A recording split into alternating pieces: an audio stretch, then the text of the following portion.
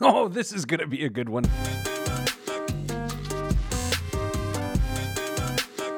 You're listening to Pete the Planner.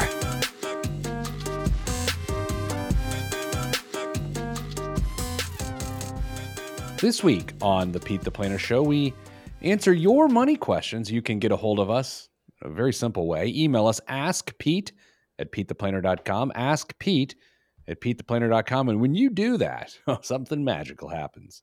You're forced to tune into a radio show or podcast to get your answer. It's very efficient, and joining me to be part of this menagerie is one Damian Dunn, Director of Personal Financial Strategies at Your Moneyline, who joins us from Studio Northeast. Hello, Dame. Man, menagerie? I didn't know I was going to have a thesaurus today.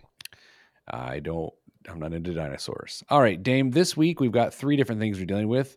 Classic lump sum pension question, one of my favorites, but there's a special twist to this one. Then we're going to welcome one of our colleagues, Gail, to the program. We're going to talk about minimalism.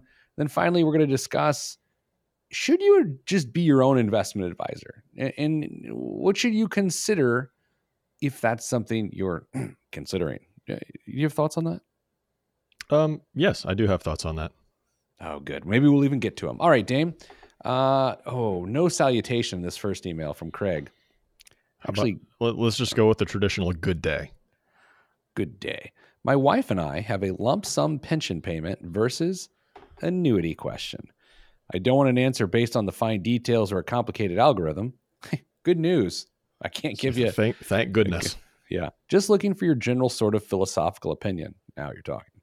Details. Here, I'm guessing these are not fine details, Dame. These are just details. You know, my voice is a little raspier today. Can you notice that? No, I haven't yet, but you can bet I'm going to be paying attention going forward. I sound like Lindsay Lohan on a bender. Well, that's not a great image. Assume 401ks, IRAs, HSA, and a brokerage account equaling about $3 million. Wow. The lump sum or pension is in addition to this amount and equals $1 million from a private corporation or an equivalent monthly sum with no COLA, retiring at 55. One person will claim Social Security and the other spousal benefit. Debts will not be a major issue. House paid off. Final sentence, I think, is where it's at, Dame. I would like to leave an estate. Mm-hmm. Is there an easy answer to this question? Thanks, Craig or Greg. Or, you know what? Here's the thing. Every time I meet a Craig or a Greg, same name to me. Wow, that's not great. It isn't. But I'm being honest. Well, yeah. I mean, I guess that's comforting to somebody, maybe. What do you think? So I think you're right. I think the last sentence really says a lot here. However, there are so many questions that I would love to have answers to before I started saying, well, I think this is probably the right answer for you. Generally speaking, if someone's goal is to leave an estate, and I think this is as good a time as any to refresh the audience, not really my own personal goal to leave an estate, but not that anyone cares, but I just thought I'd pepper that in case my kids were listening. So anytime someone says they want to leave an estate, the idea of an annuity or a pension, in my opinion, goes completely out the window, because at the event of death or death of the spouse, then all funds are paid and there is no estate.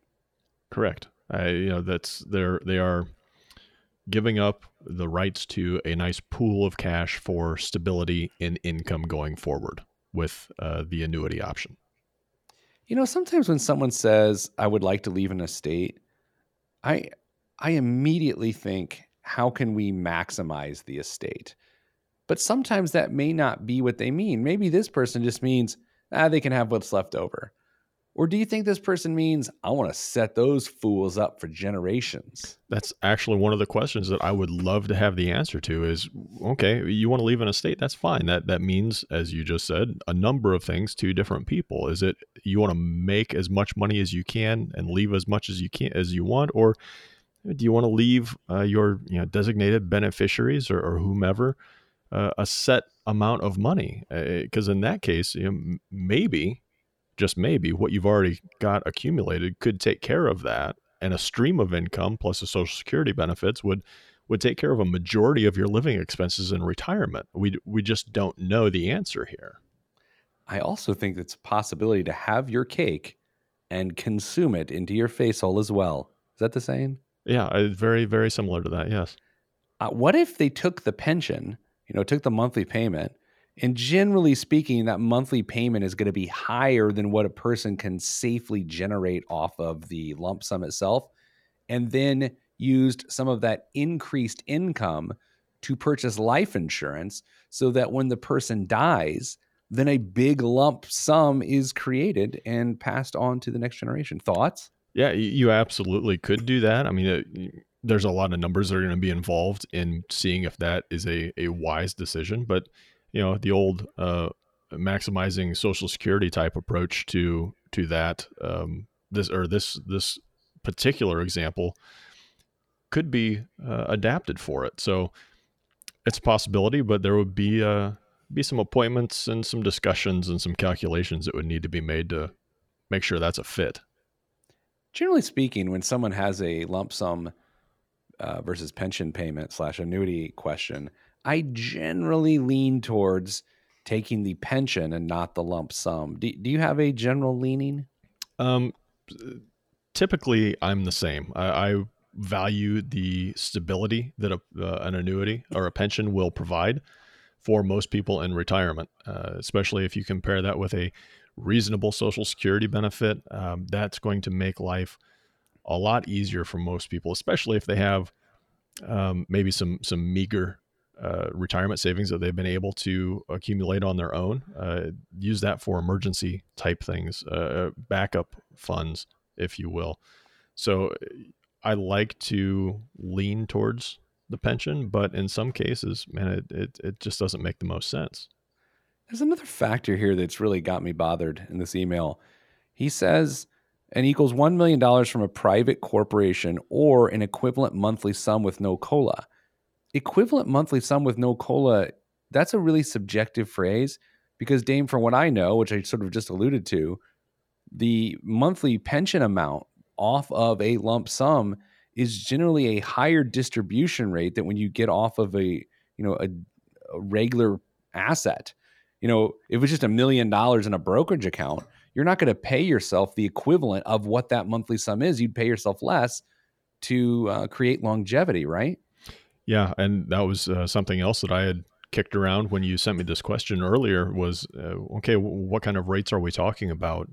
What would you take out of the account to live off of if you chose the lump sum versus what's the annuity going to pay you? What's that rate going to be? And maybe the annuity makes sense in that vein as well. So again, this is there's a lot of great questions that could be asked here to really help dial in the answer for Greg here. This may not surprise you, my friend, but I believe I may have just switched teams. Well, it seems to be a recurring theme with us in the last few weeks. I feel like if Craig or whatever, if he's healthy and can get life insurance, if he were to take the monthly payout, it would pay him a higher equivalent amount than what he could generate off that $1 million, which means two things. He could use that higher amount to buy life insurance. And because he has a higher amount, he would have to tap less of that other $3 million nest egg. So I think, especially if his goal is to leave an estate and he's healthy, that might be a better move. Greg, depending on how long you think you might need the money and how much you want to spend in retirement and how much you want to leave, you're going to come up with your answer, I think. I feel like this is a really good way to start the show. What do you think? I can't think. All right, we're going to come back another segment of you and me, and then I think we'll do Gail. That's probably a good idea. And you're kicked off the show when she's here yes. because I want to focus on her and not you. I agree. I understand. Okay. Coming up after the break, if you want to invest your money by yourself with no investment advisor, what do you need to know? All that is next on the Pete the Planner Show. I'm Pete the Planner.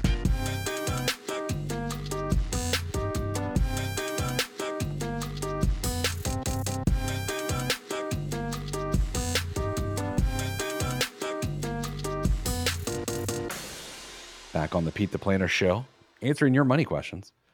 Dave, do you have any questions today, or am I handling all the questions? No, I think you're handling all the questions today. I thought your question was going to be like, how did I get involved with this? No, that's what I ask myself inside my head. Dear Pete, having read your columns, you seem to always mention the importance of having an investment advisor. Can I assume you're against people investing on their own? I'm on the fence as to whether I should keep managing my own investments or hire someone to help me.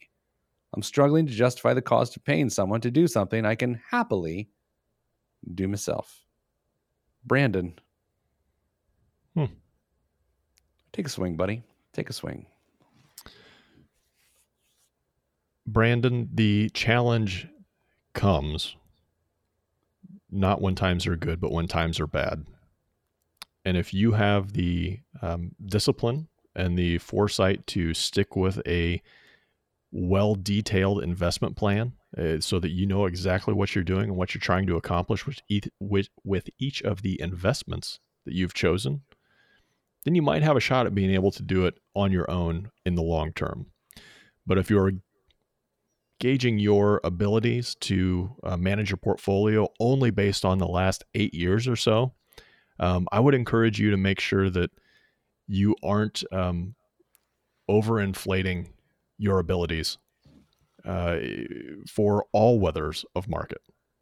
It was kind of hard not to make money in the last, what do we call it, 9 years, 10 years? Yeah, I mean, we've seen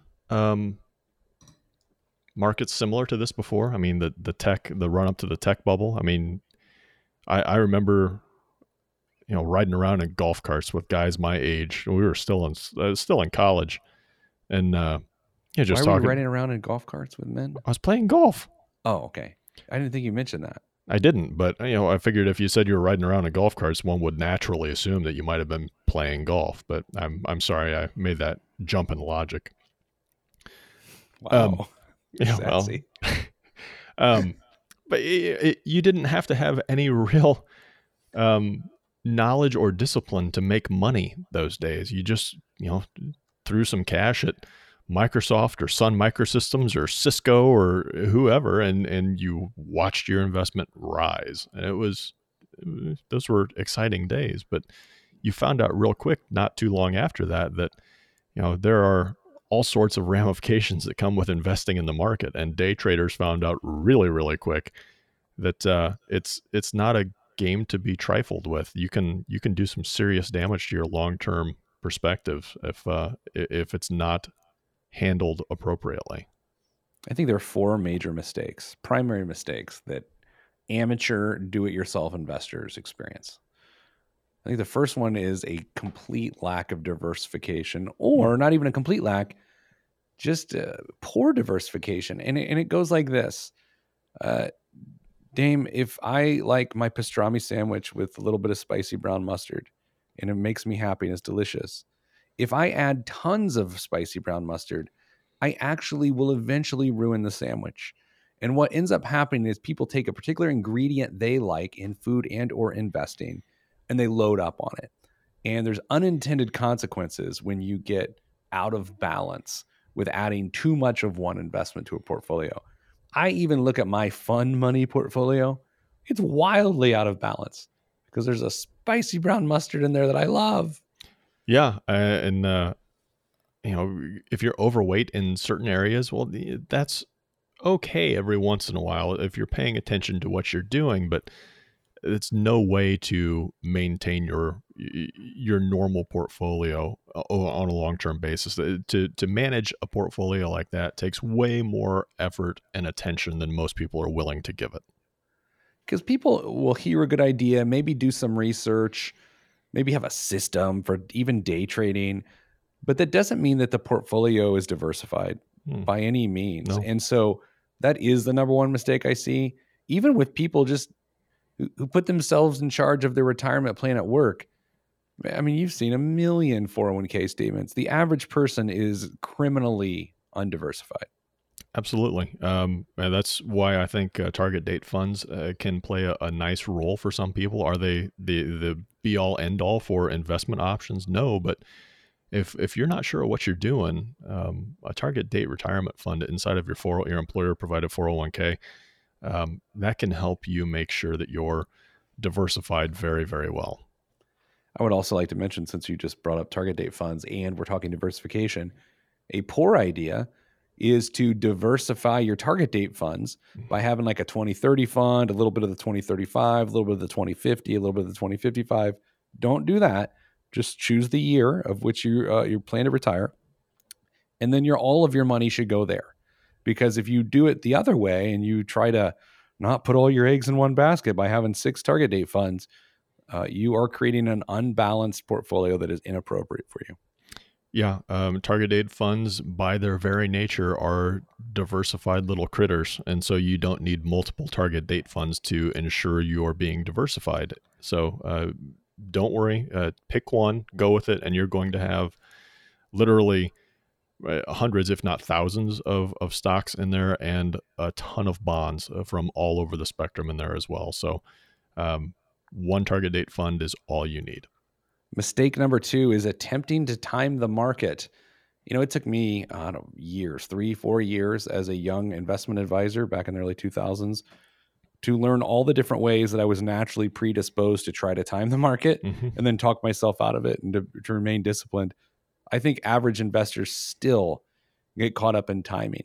They might find the right time to sell, but they almost never buy back in at the appropriate time because it's nearly impossible. Because by the time you think things have turned around, they have, and you've missed most of the growth, which was before your buy back in. So number 2 is attempts at timing. Dame, number 3 is emotional investing. I think this one is really hard to quantify. But I think the best part about a financial advisor, an investment advisor, is they are a barrier between your money and your emotions, and that's really hard doing it yourself. Yeah, advisors will keep you from, like I said, doing something that is going to potentially harm you in the long term. And emotions and investing, man, they almost go to war with each other. So an advisor, a buffer in between you and making a potentially really bad decision, is a welcome addition to your investment strategy. There's a classic behavior, or really it's an emotion and investing chart. It looks like a roller coaster.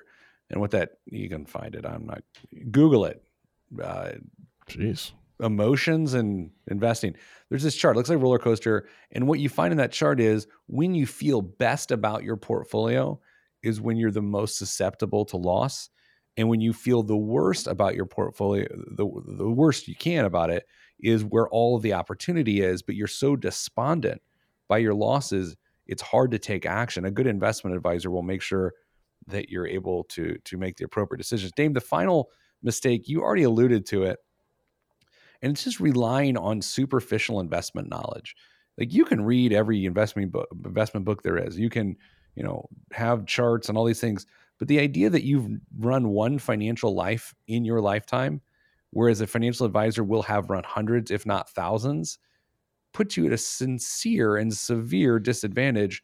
So I think people just get really nearsighted when it comes to running their own finances because of that factor. Yeah, consistency is king in your financial life. And, if you look at professional athletes who know what they are doing better than just about anybody else on the planet, they still hire coaches. So you could be the best investor in the world, and it still wouldn't hurt to have somebody looking over your shoulder to make sure you're doing what you should be doing. I think a lot of times people think the best case scenario, if they do it on their own, is that they're going to beat an investment advisor's portfolio. I disagree with that. I think best case scenario realistically is that you match the investment advisor's portfolio, and then all you've really done is just save on their fee. For some people, that's enough. But for most people who don't know what they're doing, who aren't going to tie the advisor, they're better off just getting a professional to help them. Dame, coming up after the break, minimalism and Gail. Next on the Pete the Planner Show.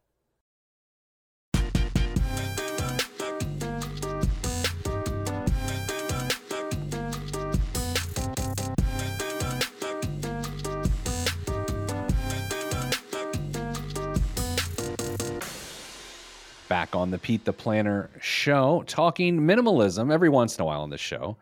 We visit a topic. We don't answer questions. We answer enough of your questions. Sometimes we get to talk about what we want to talk about. And today we want to talk about minimalism. It is a journey. It is a way. It is a lifestyle. And to help me understand it better, I'm bringing a member of my team, actually our good friend Damien's team, the financial concierge team at your Moneyline, Gail Ivasich. She joins us now. Hello, Gail. Hey, Pete. How are you? Good. Is this your radio debut? Have you been on the radio before? Well, in former positions I have, but this is my first time with you. Yes. Okay. So this is a career low light for you because I am not good at this. So now by association, this is going well for you. All right. So Gail, you subscribe to certain aspects of minimalism, right? I do. Yeah. It's been a long time journey, and I would say I am a work in progress minimalist. I think that's a great place to start for anyone who finds what we're talking about interesting today, is that you don't have to go all in. You can take steps and see how you feel about it. What do you think is a reasonable step? Well, first of all, I guess we should back up. What is minimalism? What is it? It's a buzzword, but what does it mean? Well, to me, and I've done some reading too, it's really just a matter of clearing stuff out of your life that isn't needed and that prevents you from really focusing on the things that actually do matter in life. Um, we spend so much time thinking that stuff is going to make us happy, and it doesn't. So, minimalism is just a way of kind of removing all the clutter so you can really get to what it is that's going to bring you happiness and joy. Because my brain works this way, I have to try to quantify it. So for me, I think of it this way. If I had 5 shirts to my name, I would like those 5 shirts a lot. But the second I get a 6th shirt and a 7th shirt, the average amount that I like each shirt decreases because of marginal utility. So you end up valuing things that you would otherwise value the more you have of it. And yet you keep trying to acquire more of it to get that feeling of satisfaction again. And so for me, when I look in my closet or my garage or my junk drawer that I wish we didn't have, I see things that actually anger me and not bring me value. Where did you start your journey, Gail? Well, actually, there are 2 big events in my life. One was a work job I was making. It was a typical minimalist story, unfortunately, making lots of money, traveling. I was gone 3 weeks a month. I had 3 small children, and I don't think that I had ever been more sad or miserable in my entire life. Miserable is kind of an understatement. And so plenty of money to buy my kids things and to buy things, but I just wasn't happy. And then the second event was going through a divorce. These, I don't mean to be sad stories. Man, I'm laying on a couch. Is the therapist supposed to lay on the couch? How does this work? No, but it was actually really good because through the process of moving and transitioning, we acquired a moving box and storage bin PTSD. It's just, we just moved boxes and boxes. And so now we refuse to have boxes. You know, it's fair and important, for that matter, for a person to consistently ask themselves, what's important to me? And if you look at your resources that come in on a regular basis, also called your income, what's important to you should inform those resources. And I'm guessing, Gail, if you're like me, the stuff you don't use is not important to you. That's exactly right. Right. And I kind of stick to a 6-month rule. If I don't use something in 6 months, it's gone. And that helps me. Was there a breakthrough moment for you when it comes to, you're trying this out? There, obviously, you had a few moments that inspired you, but was there a process that you did, the cleaning out of a garage or a storage unit, or how you buy things, garbage in, garbage out? Was there one thing that really made the difference for you? Yes, not having to have shelves in my garage with storage bins. When I could actually use my garage for vehicles and kayaks and, the stuff we actually like to do, rather than storing old stuff. It was like a light bulb moment that this is the way it should be. And so not only do we have a 6-month rule, but everything has its place. So it's not about organizing, but we use it and it goes where it goes. And life is so much easier this way. Was there one item that you were reluctant to get rid of, and you were like, oh, I can't possibly get rid of this? And then you took the leap of faith, you got rid of it, and then you immediately said to yourself, okay, yeah, I should have just gotten rid of that without any hesitation. Oh, there are so many of those, Pete. So many. Most of them are sentimental. Things from my parents or my childhood that I would just lug along wherever I go because it meant something to me. And then I realized that those memories of my family or my childhood or whatever, they're still in my head and my heart. I didn't need those items to bring me back those memories. Plus, the items were packed in a box in my garage. It's not, yeah. So it's not like you ever look at them or it's a Saturday or like, I'm going to open my memories. No one ever really does that. That's right. Except when they go to throw it out, you know? Exactly. And so that was a big moment for me. I think another thing about minimalism that I can attach myself to is this isn't about frugality and it's not about buying the cheapest stuff and making it work. In fact, it's the opposite. It's about buying high quality, very well made thing. I said thing instead of things because that's the point. You buy one of the thing, not many of them. What is there an item in your life that represents your ability to buy quality and not quantity? Where did you splurge because you could in this regard? Where did I splurge? That's a great question, actually. I would say I splurge on cooking, pots and pans. I have really nice pots and pans because we cook a lot. We love to cook. And so that was one thing that was important to me. So instead of having, a cabinet full of pots and pans and skillets, I have two saucepans and one big pan and two skillets, but they're super high quality. Yeah, what's the point of having 10 skillets and 4 burners, right? Exactly. You can only cook so much. If people are going to get started and take a look at their things and ask the question, some semblance of, does this object bring value to me? Well, what's the best thing to do? Start with a room and separate things into piles? Is that the way to go? I think that's one way. I think there might be multiple ways depending on your your personality. I listened to podcasts with Joshua Becker and taking one room. There's Marie Kondo who says take a room and put everything in the middle of it. For me, I need to start small so I can build my confidence and my ability to actually do this. And sort of like the momentum method, and start with a drawer, start with a cabinet. And then what I also do is I make a list of the things I want to tackle.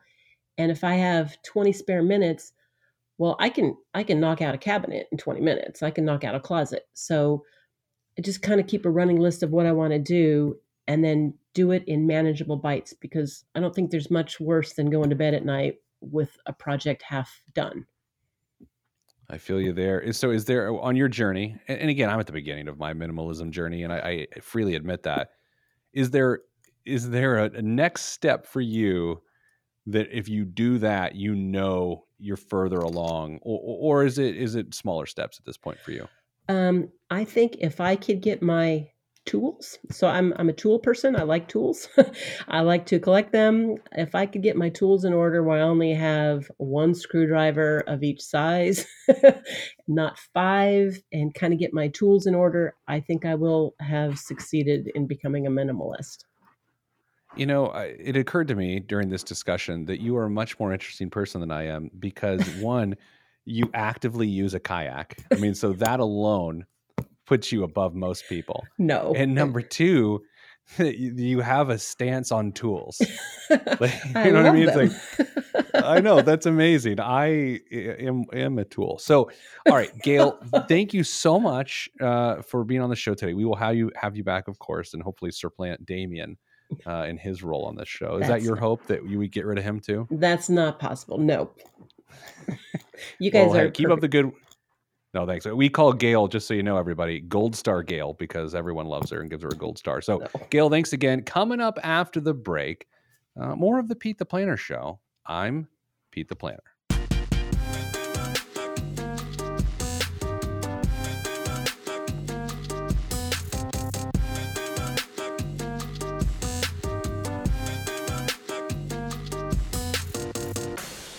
This week's biggest waste of money of the week right here on the Pete the Planner Show is every week, Dame, we have something called the BWOM. The BWOM is the biggest waste of money of the week. It is something frivolous and silly, and it's a waste of money. And I have a real life example for you today. I can't wait to hear it.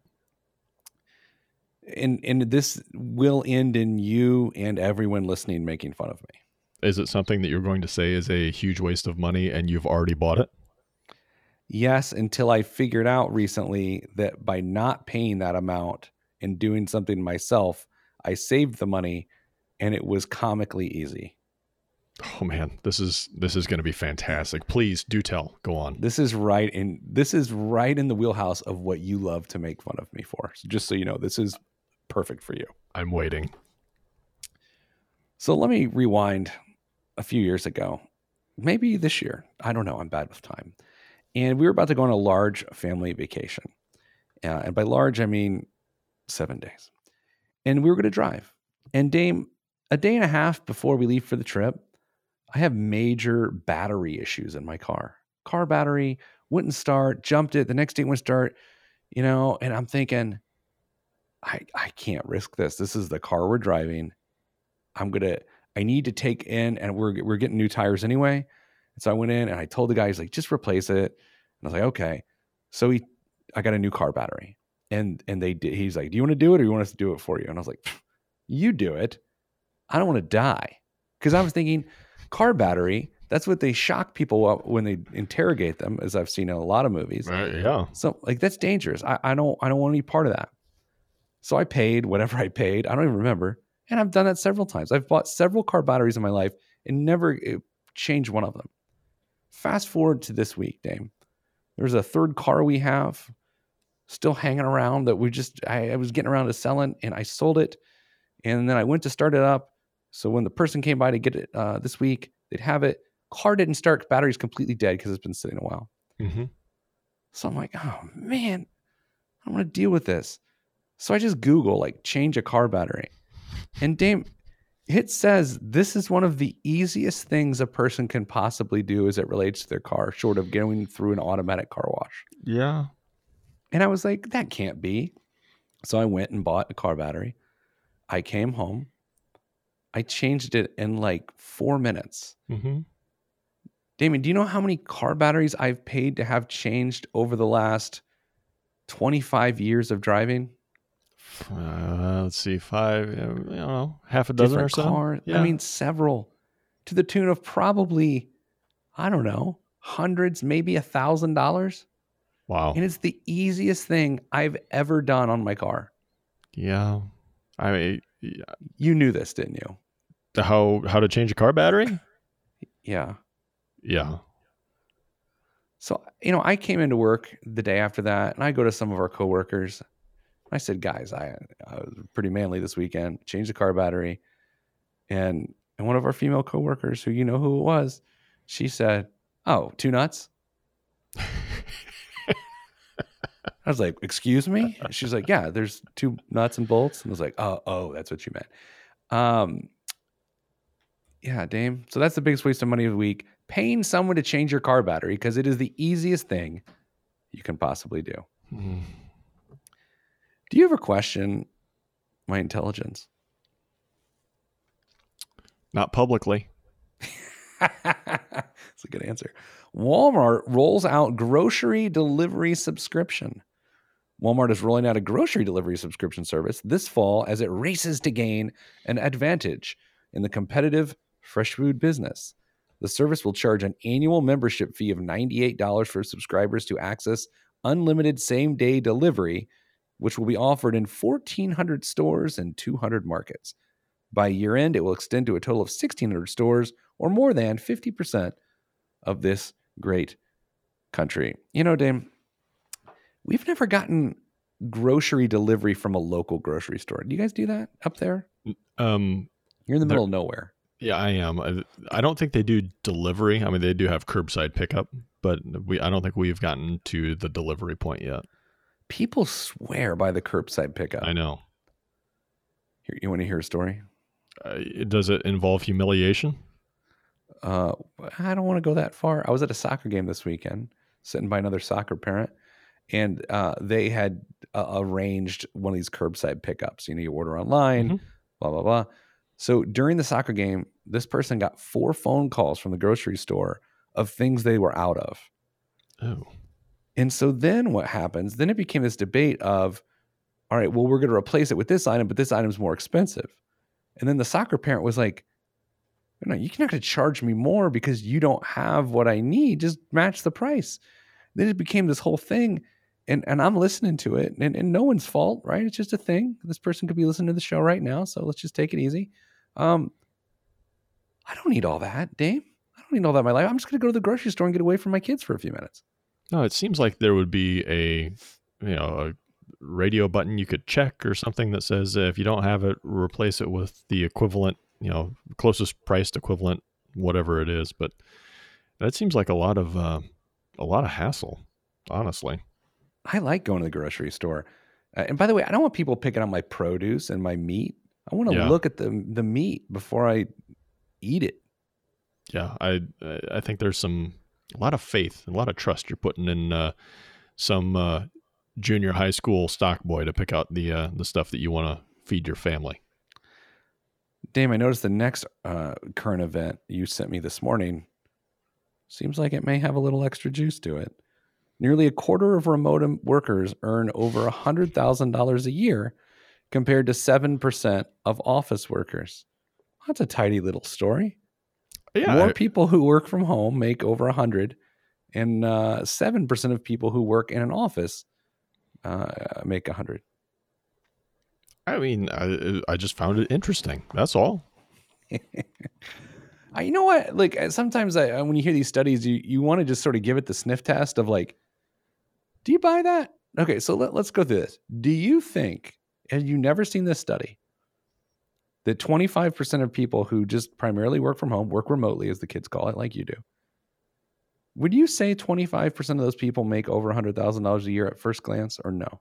First glance, no, I wouldn't. But I think the article goes on to look at the professions that are included in this or are most commonly responded to in this survey. And you start to see that, yeah, maybe that's possible. The industries with the highest shares of remote workers include healthcare, 15%. But here's the thing with 15, you get mobile nurses and stuff like that. They're not making 100,000. Some of them are, but I know a lot of what do they call them? Mobile nurses, right? Sure. Technology and internet industry, 10% of that workforce is work from home. So I would argue that in many cases, you could see those folks trickle above 100,000. Sure. Financial services, which I believe we probably are in at 9%. Education at 8%, which I would also argue that we're in. And manufacturing at 7%. Dame, how does someone who manufactures things for a living work from home? I have no idea. Etsy? I don't know. Here's the thing. This is from a place called Owl Labs. Like it's a video conferencing service. Dame, it's one that we actually employ. I know. We love it. It is one of the best tools as an organization we have. However, I don't know about this study. They have data from 1,202 U.S. workers, 62% of whom work remotely at any frequency and 30 do so full time. I don't feel like that's a big enough cross section to release this study. No, I mean, that is technically a statistically significant number. However, it just seems like it might need some more depth on that one. I don't know. Anyway, that's all this week's show. We're done. We're done this week. Gail did a great job, though. Mm-hmm. And you were on the show. Yeah, well, I just show up. All right, Dame. Well, I'm sending you good vibes because good vibes are all that's in my budget. And I'm extending that exact same offer to our audience. They can email us for next week, askpete@petetheplanner.com. That's askpete@petetheplanner.com. If you want to start the email by saying good day, feel free to. And I'll love it, and I'll read it, and we'll answer it on the air. Have a great week, everybody. This is the Pete the Planner Show. I'm Pete the Planner.